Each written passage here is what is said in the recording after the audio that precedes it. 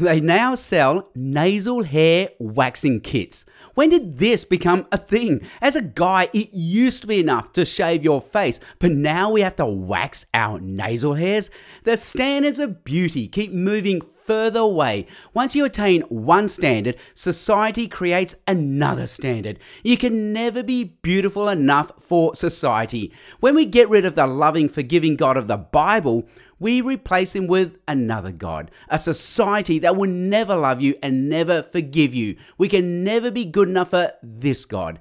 Maybe it's time we return to the God of the Bible, the God who does love and forgive you. Jesus says that God loves us so much, he knows exactly how many hairs are on our head. That means he also knows the number of our nasal hairs, and God loves them exactly as they are. G'day, I'm Sam Chan with God in 60 Seconds. For more space to think and talk about God, go to thirdspace.org.au.